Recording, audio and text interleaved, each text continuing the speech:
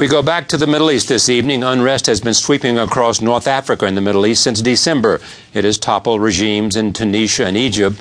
In Libya, Allied forces are launching airstrikes after the UN Security Council voted to impose a no-fly zone last week.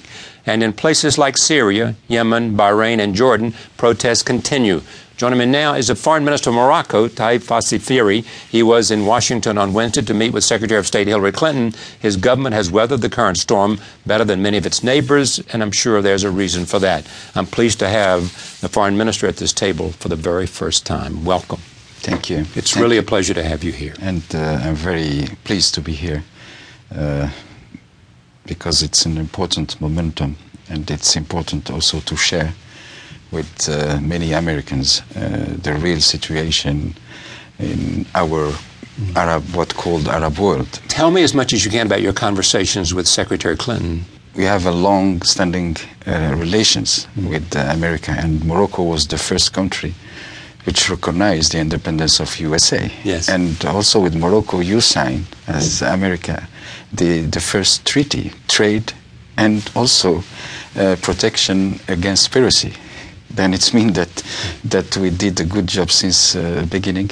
But now I think that USA try to encourage the best evolution possible in the Arab world, because the Arab world is not monolithic in terms of political regimes, and there are monarchies, liberal monarchies here in Morocco, and others monarchy in Gulf countries, republic, military dictator, and we cannot put all the country in the same baskets. And Morocco start at the beginning, immediately after the independence.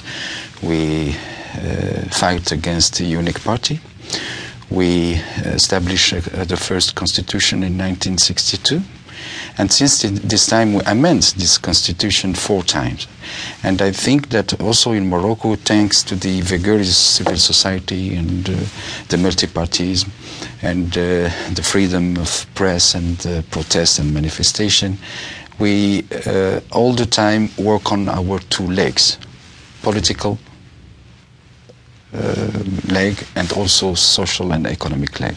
And maybe the error was made when during the last decade some countries privilege one, security, through economy, without trying to convince others